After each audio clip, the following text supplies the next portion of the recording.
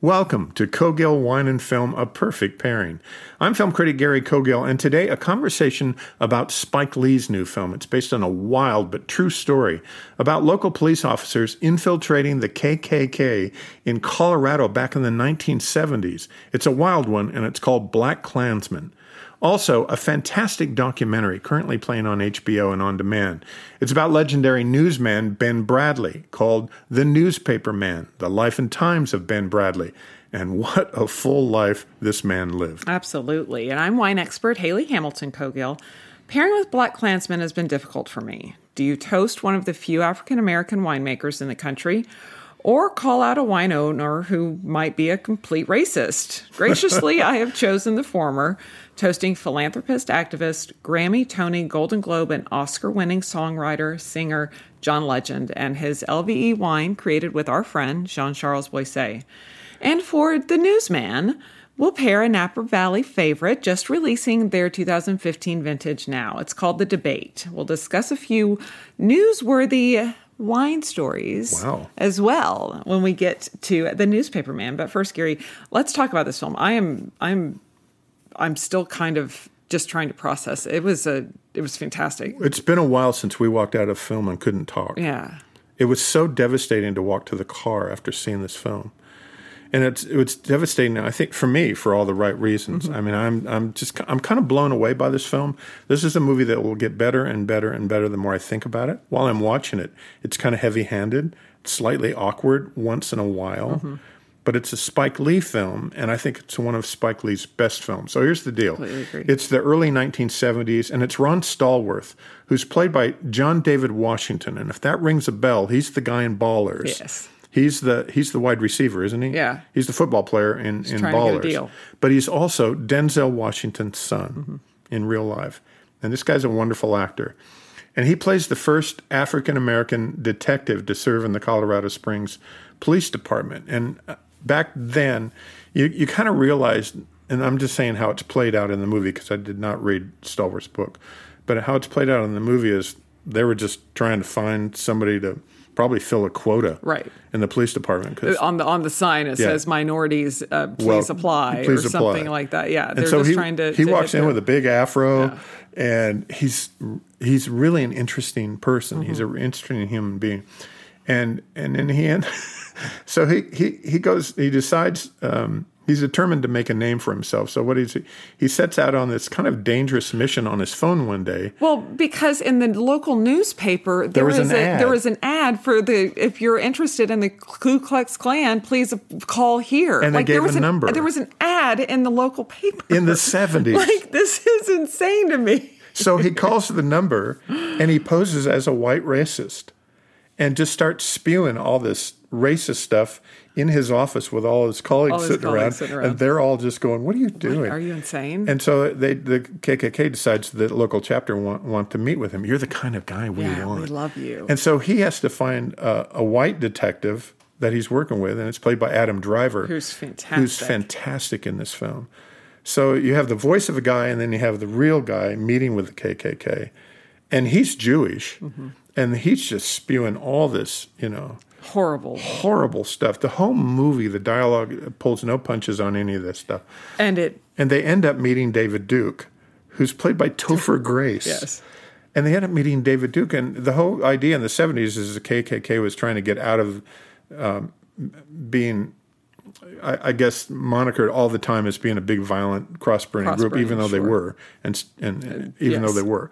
But they were trying to use words more and infiltrate and they were trying more. to infiltrate into the local politics to basically take all of their horrible racist ideologies and make that the world that, sadly, I think we're living in today. Well, there's so many references to modern culture in the it's so relevant. We just never learn because we're fighting the same fight today. The exact same thing over and over, and we do it over and over and over again. It's just shocking to me. Spike Lee's, and he uses words really well. This screenplay is really well written because without saying anything about the current administration, he pays homage to them in not a good way. And I think he's nailing it and accurate on it. And the film made me very angry and uncomfortable to watch. It kind of scared the daylights out of me because as I'm watching it, and our I know it's based on a true story, but just that this happened and that it still exists is very, very disturbing. And we have this, so the movie ends with a montage of current events. Mm-hmm. And the current events are so disturbing because they really have to do with what happens at the end of that film too. And it's also a comedy. And it's hard to take it as a comedy. It probably had to be, though, in order to actually be able to sit through it, because it is so horrible. I don't think you could watch this film if it wasn't if it wasn't intended to be somewhat of a really dark comedy. Yeah. And I appreciate that. Most of the time, to me, that doesn't work. Just be what you're going to be. But Spike's made his best film, I think, since Malcolm X and Do the Right Thing. And I mean, When the Levees Broke, which was a documentary on Katrina, was just phenomenal. But this is an Oscar-level film for me. Adam Driver is the guy in Star Wars. He's Kylo Ren. Yeah. He was in Silence, that Scorsese film that was so difficult. But, and I'm just going to make a big, bold statement here that when we see films like this, it just breaks our heart that this is going on in our culture. And it breaks my heart that we're watching so many people that attach themselves to this kind of thinking emboldened on these days.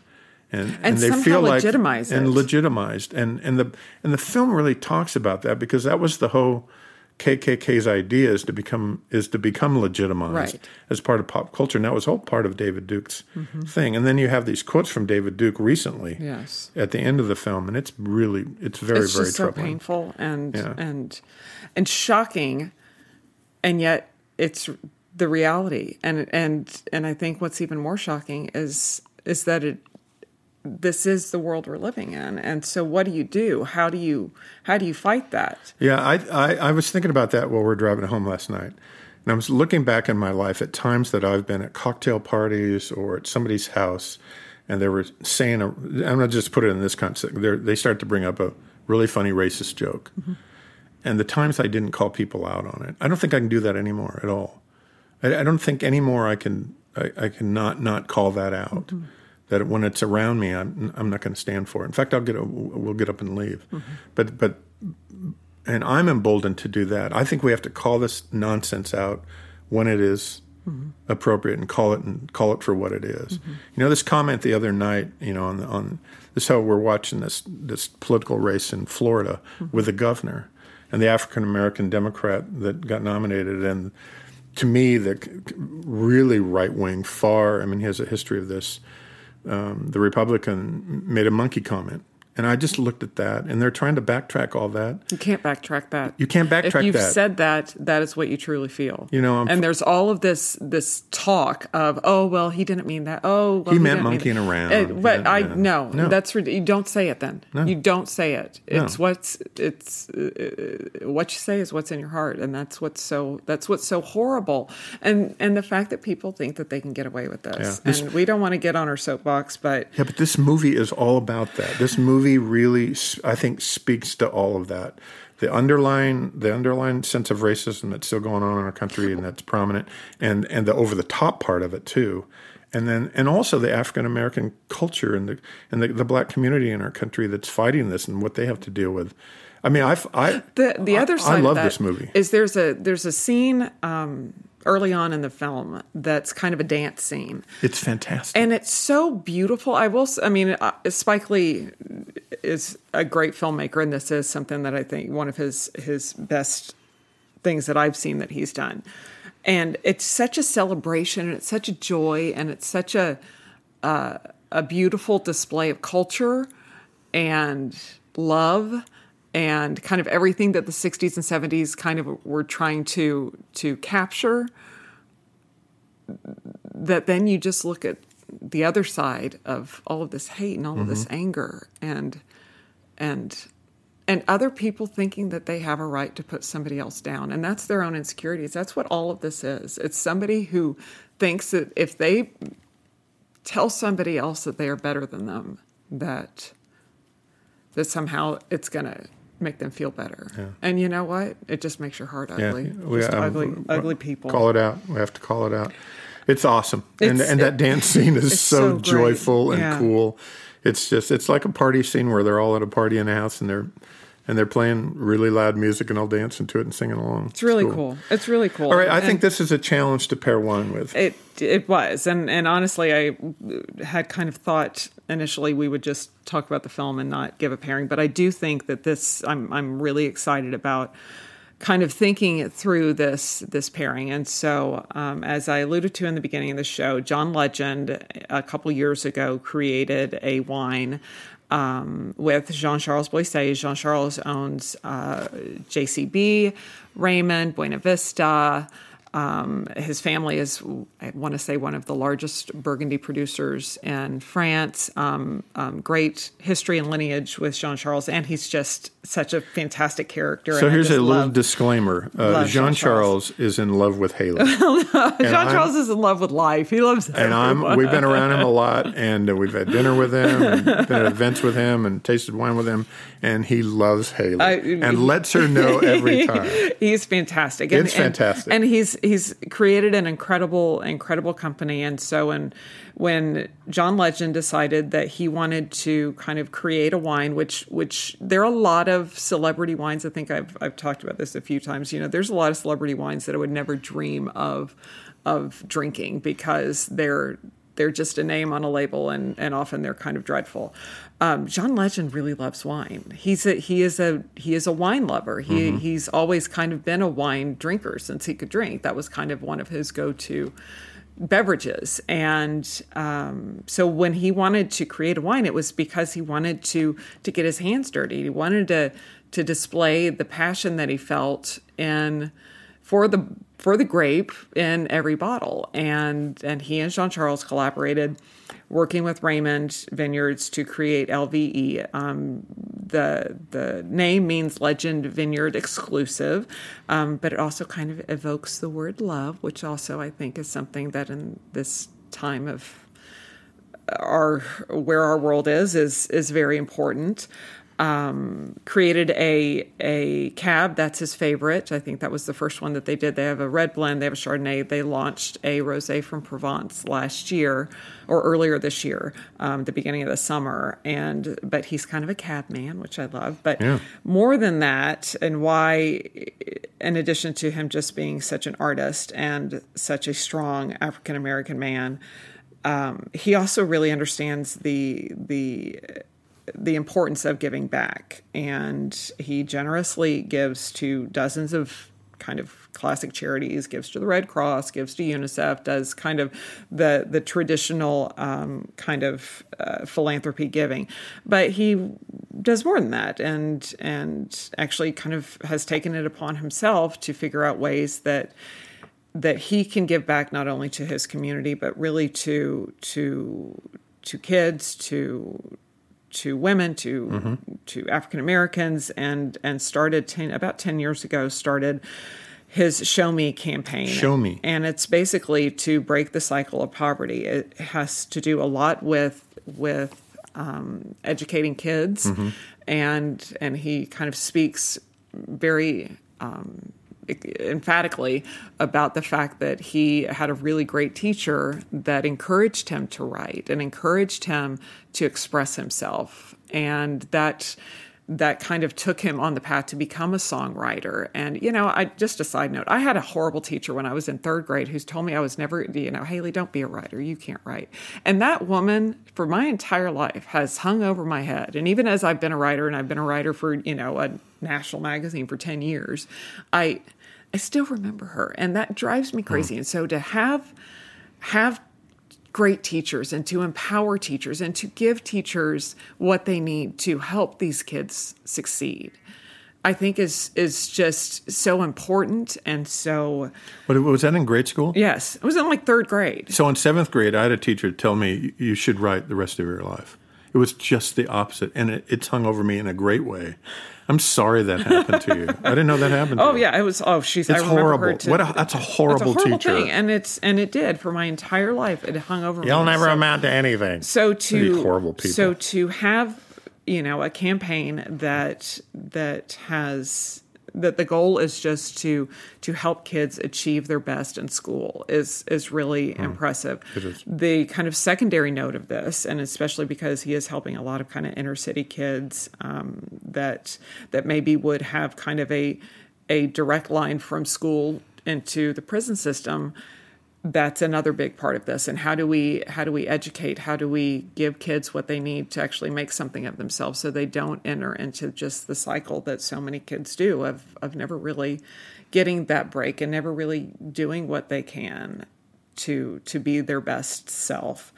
And in 2015, he kind of, through this Show Me campaign, started a secondary tier called Free America, which was or is a 5-year campaign to help reduce mass incarceration rates in the U.S., reverse this school to prison kind of pipeline, bring these, help people that otherwise, maybe if they have gone to jail for some stupid reason, which is something we see a lot, and we see a lot in the African American community, if once they get out of prison, what do? Because you have to put that on your job application. And if you're immediately, disregarded because you've had to serve time for something that was nonsense, what do you do? And so that's kind of a big part of this Free America campaign, is helping these people find jobs.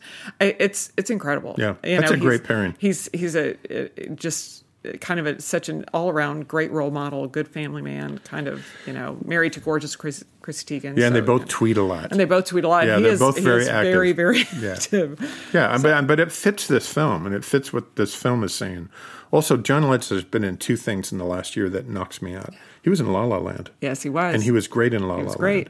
And he's a really good actor, but he was so great in Jesus Christ Superstar on NBC. Yeah. That's the best thing I've ever seen of those, and he's nominated for an Emmy. And if he wins an Emmy, he's winning that whole cycle. Exactly. Because he won an Oscar for songwriting. Yeah. Oh, wow. That's just good stuff. Hey, when we come back on Cogill Wine and Film, A Perfect Pairing, an extraordinary documentary. It's about the life and times of the most celebrated newspaper man on the planet, Ben Bradlee, the executive editor of the Washington Post. Played recently in films by Tom Hanks, played him in The Post, and years ago, Jason Robards played him in All the President's Men. And we will be right back. Over the past few weeks, we've been sharing our latest wine discovery with you, our grateful listeners, Wine Access. And on the heels of National Red Wine Day and Cabernet Day, yay! As we toast the end of summer, there's a day for everything. We want you to know more about what makes Wine Access so special. Their impressive portfolio of small production, premium quality. I'm going to talk about red wines today in particular, from passionate winemakers crafting small lot wines that are otherwise really difficult to find. And here's the deal. Wine Access makes it so easy to find these delicious, I like the word handcrafted wines that you're going to love from all over the world, like impressive selections from Bordeaux and Barolo and Napa and more. I love their philosophy that the barrier to the world's finest wine isn't always the price, it's access to them. From small vineyards to iconic winemakers, Wine Access never settles in the hunt to find extraordinary wines that often exceed expectations, like the 2012 Talente Brunello di Montalcino DOCG. It's earthy, it's intense, it's robust. For the quality of this wine and the story behind it, it's $55, which isn't inexpensive, but for what you get, it's a complete steal. Yeah, that's a steal. Wine Access is a team of wine experts. They taste thousands of bottles every year, from well-known wineries to small hidden gems from all over the world. They only select the very best to offer us wines that over-deliver in value, tasting as though they cost twice as much, like that Brunello. Yay. And they share the full story with you, where the wine comes from, the story of the vintners and the winemakers, the families behind each of these wines. And that's why we want you to try Wine Access too. So we've arranged an exclusive limited time offer. You're going to get 20% off these great wines that already over-deliver on price. And you can order as many bottles as you like. But to take advantage of this offer, you must go now to our special URL. It's wineaccess.com/Cogill. This offer won't last long, so order now to get this fantastic 20% off deal. For full details, go to our special website. It's wineaccess.com/Cogill. I like 20% off. Go now, wineaccess.com/Cogill, Cogill. Welcome back to Cogill Wine and Film, a perfect pairing. So the other night, together, we watched a documentary on television that both of us just can't stop thinking about or even talking about, especially since the press has been labeled by the current administration as the enemy of the people, which just makes me angry. It's a terrific film, and it says a lot of what we think and admire about news, especially really good news. The Newspaper Man, The Life and Times of Ben Bradlee. It's directed by John Maggio, who did Frontline and The American Experience. It's got like 95%, Haley, on Rotten Tomatoes. Not that I always stick by Rotten Tomatoes, but when it gets into the 90s, they're usually pretty good. Absolutely. You know, Spike Lee's film was like 94, 95%. And it profiles Ben Bradlee from, he was born in 1921 and he passed away in 2014. But during that period of 1968 to 91, he was the executive editor of the Washington Post, who was largely credited. I mean, that's when Watergate happened, and he was in charge then of taking down President Nixon in 1974 after that paper broke the Watergate story. And it's chronicled also in that wonderful film with Tom Hanks and Meryl Streep, The Post. But it's also about his time before that and his service in World War II and his early career as a journalist. And what we found fascinating was his incredible relationship with Jackie and JFK, with the Kennedys. I had no idea. I love this film so much. I love a great doc, and I love the story. And you're right. The secret, it was almost this, like you have no idea. And the whole discussion of, okay, you have someone who is like the head of the press and the president of the United States. Going after each other. But no, as friends, as, of coming up together. I was thinking Nixon, but we're talking about, of Kennedy, and their whole friendship and how, he was on the campaign trail with them as their friend. And all of a sudden now he's covering them as a writer. He was with Newsweek before he was with the Post. I think so before. And that's pretty much a conflict of interest. You would think. Maybe. Yeah. Although they wanted those stories from him. Well, exactly. And they kind of had that same, I think he was a Massachusetts guy, kind of had that same Boston ethic kind of upbringing and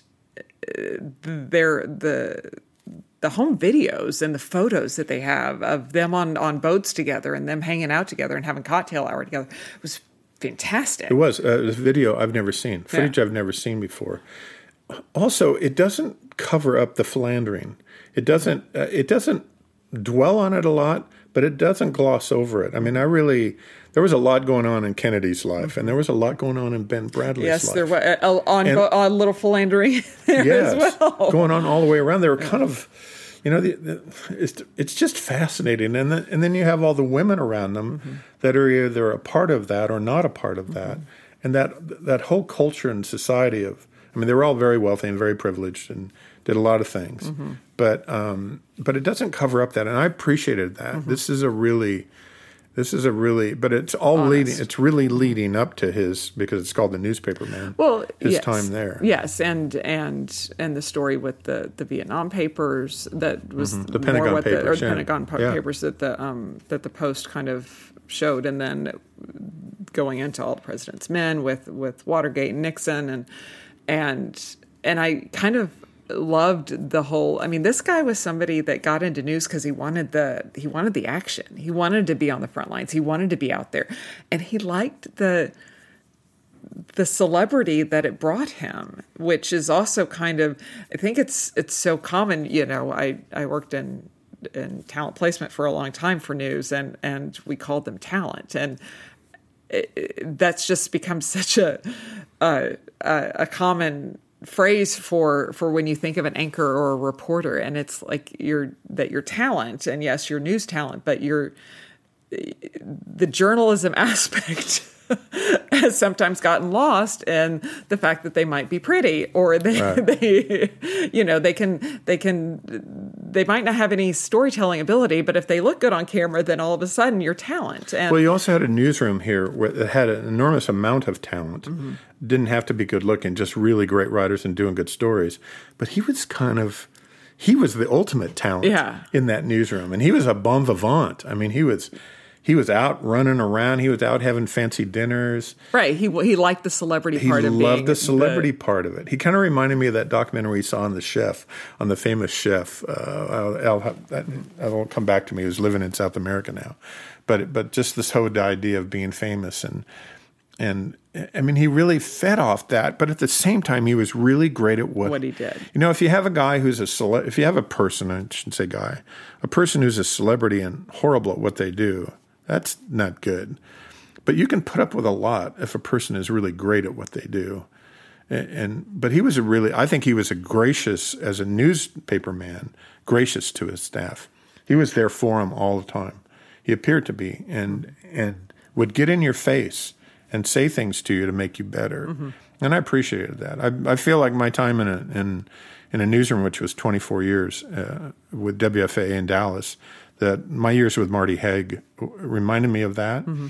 Take the philandering and all that other stuff kind of out of all that and just deal with the news, because Marty was amazing. Mm-hmm. I felt like I worked for the best television news person in the country. He always reminded me of Ben Bradley and his ability to run a newsroom and get to the story and get to the heart of it. And and it's true. I want to say, if my Nielsen years don't fail me, that for many years when Marty was running WFAA, it was the number one ABC affiliate in the country. Oh, I remember my first day in the newsroom when I walked in and I went, oh my God, there's Bill Brown, there's Doug Fox, there's Tracy Rowlett. There's Byron Harris. Oh my God, the great Byron Harris. And I was in awe of all of these people. Mm-hmm. And then to be a part of that newsroom for so long was amazing. But I value, so the discussion for me here is I value, like Blackkklansman, which we talked about before, I value that movie in its own way. I value this movie in its own way because it celebrates what's great about journalism. And to have the current administration say you're the enemy of the people if you don't agree with everything you say is despicable to me. And it has to be fought. Just like racism has to be fought and called out, this has to be fought and called out. And you get in every day and do your job and do it right. It's one of our the amendments to the Constitution. Yeah, it's freedom of the press. Freedom of the press. It's and to have anyone combat that is just mind-blowing to me. Well, at the highest level to combat that. And because if you listen, it's not always, journalism is not always comfortable. It's not supposed to be. No. It's supposed to tell you, you're not supposed to have an obvious bias. You're supposed to report the facts. Right. And yes, as we have learned, there is a lot of fake out there, but when the story is the story, you can't change the story. When somebody says monkey, you can't change the fact that the word monkey. Monkey. It's just you just can't change that. It's just it just makes no sense to me. Yeah, and to alter that, and so this new reality of just no, you're fake, no, you're fake, no, you're fake. I think we all know what fake is. Yeah. You and I do. I think we live in a world of people that are smart enough to figure it out. Yeah, there are facts and there are statistics, and that's not fake. And let's move forward off that, and let's deal with it and own it. Let's own it. And when you make a mistake, own up to it. Exactly. And people do. So I celebrate this movie in this documentary in many ways, and that I'm fascinated by his personal life. And then I'm fascinated at the integrity of his professional life. Because I do think that is well displayed, and that he did. Yeah. He kept one very separate from the other. Yeah. And that was... He reminded me a little of David Lean, the great director, who had multiple wives and multiple mistresses and made great films. And still made great films. And listen, I will never, and not so much with Ben Bradley, but that's a whole, we'll have that discussion on the great David Lean someday. The nice thing though, it's for both of us. I think that I love this documentary because I love newsrooms and I love shop talk and I love that whole, what's going on and listening to the story behind the story. We've also, our whole lives, we run into people that say, "Oh, I don't watch the news and I don't follow the news," and I can't get, I can't read enough. We live on an island now, and access to newspapers is a little bit different than it was. Mm-hmm. And I noticed that people around here don't read newspapers. Mm-hmm. I mean, you read a lot online, mm-hmm. but they're not holding newspapers as much anymore, and it's hard to find a newspaper around here, even though we write for one of them locally. But I can't imagine putting my head in the sand and not being involved in the world and what's going on and wanting to know about the world and how it works. Well, and I think that's why we also are people that like to travel and that we like to have experiences and we like to see the world. And sadly, I think there are a lot of people that kind of just might live in their... Never go 30 miles from their town Yeah. in the middle of Oklahoma. Yeah, possibly. Or Arkansas. Louisiana. I'm just naming states. So let's just... How are you going to pair with the newsman? Well, so a couple different things. I thought it would be fun because a delicious premium quality wine that both of us have enjoyed a few times just released their 2015 vintage, and it's called The Debate. It's prime Napa Valley Beckstoffer fruit. Beckstoffer is greatness. Heritage Vineyards of Napa, created by consulting winemaker John Holfinger. And sorry, John, I think I might have completely butchered your name, but he's the winemaker also for Alpha Omega. Fantastic, fantastic wines. This is high-end wine. Rob McKay, high-end wine. I want to say it's $175, $200 a bottle. Yeah. But one thing that I love that when they started these wines, they make 3 different wines every year from 3 different Beckstoffer vineyards: Tokelon, Missouri Hopper, and Dr. Crane. And each are very, very individualistic expressions of why Napa Valley is so ideal for growing Cabernet Sauvignon, and why you do within this very, very small piece of land of what Napa Valley is, have so many different AVAs. That you have St. Helena, where Dr. Crane is, that is so completely different than the earthy Oakville fruit that Tokelon is. Right. And that within this small time period, or a small distance, you have all of these fantastic terroir differences. And that's displayed in the bottle. And so you get that when you drink the wine, that the wine will spark a conversation. But what they kind of wanted this wine to be, and that you enjoy a wine sitting around a table with friends, is to have a great conversation. And so they wrap each and every bottle of The Debate in basically what looks like a newspaper, which I thought for the newspaper man newspaper was perfect. Headlines and things? And so they wrap it in a kind of newspaper printed with top kind of headlines that were going on that year, because as we know, it's now 2018 and they're just now releasing their 2015 vintage. And so this is kind of what the world was talking about then. So you open up the packaging and you look at the newspaper, and the idea is that this will spark an additional conversation of, this is what the world was focused on then. This is what we were thinking about. How has that changed? What's going on now? I want to say that the start of the 2016 election was very hot in 2015. So that's kind of an obvious topic. And so how has our world changed since then? If I open that bottle right now, and by the way, it's a privilege to drink those bottles because they're really great wines. I'd talk about the Hawaii team winning the Little League World Series. Yes, and for the 2018 vintage, yes, I would talk about that also. Yeah. No, it's a jump off point. Just having that newspaper print and having those headlines around the bottle is really fascinating. It is. It'll be fun to see, or interesting to see, what the 2016 and 17 and 18, and as they continue to make this beautiful wine, what those what the newspaper will read. Oh, you're right. 16 would be the election, and the 17, the fires in California, and I might send John a little note and say make sure to include the Little League Hawaii team winning the World Championship in your 2018. Newspaper print. Also, kind of with that, thought it'd be interesting as we talk about good stories.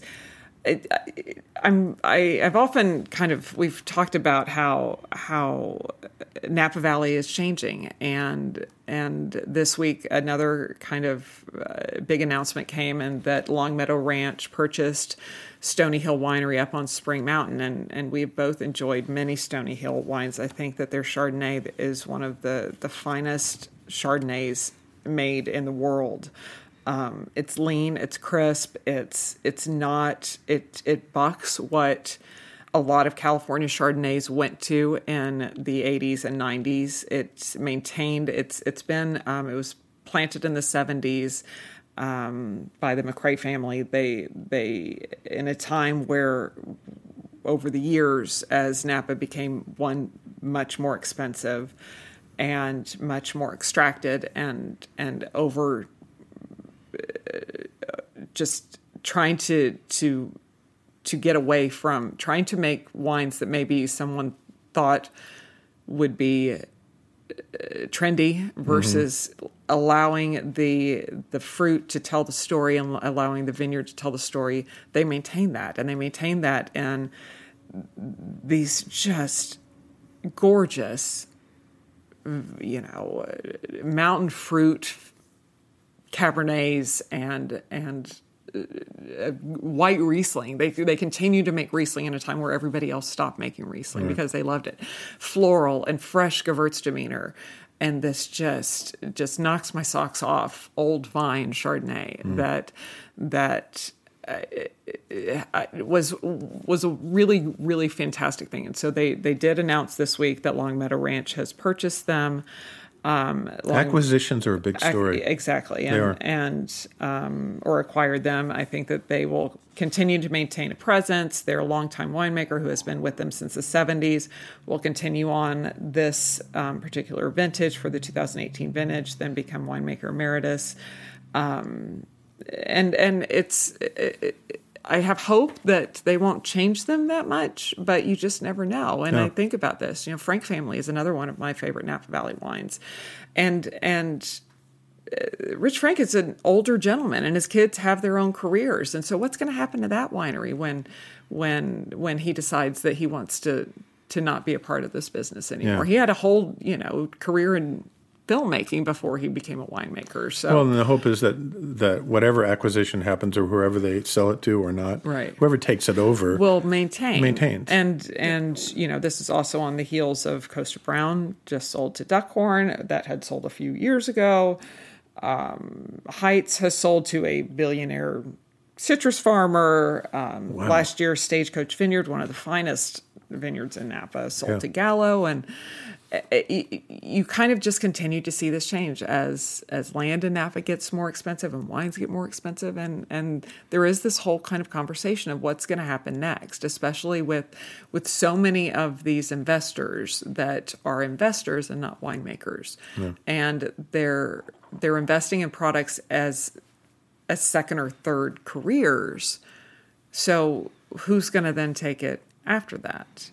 People that, like our friends, the Cockrells, that, Clay is a dermatologist by trade. And then they started this winery, Cockrell Family Vineyards in Napa and Calistoga. And what will happen? What's the next phase of that? It's just an interesting time, and especially when you don't have generational families like in so many Europeans, that it's just so many European wineries that it's just automatic that the next generation will take over. That's just what they do, and you don't have that as much in America. So late breaking wine news from Haley Hamilton Cogill. Just an interesting conversation to have.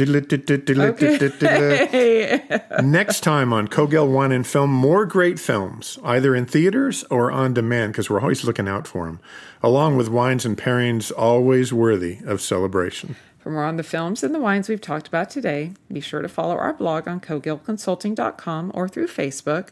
Follow Gary on Twitter at Gary Cogill, and to see what we're drinking now, follow me on Instagram and Twitter at Dallas Uncorked. And with that, I'm Gary Cogill, and I'm always looking for the next great film. And I'm Haley Hamilton Cogill, always in search of a great glass of wine. Join us next time on Cogill Wine and Film, a perfect pairing. Aloha.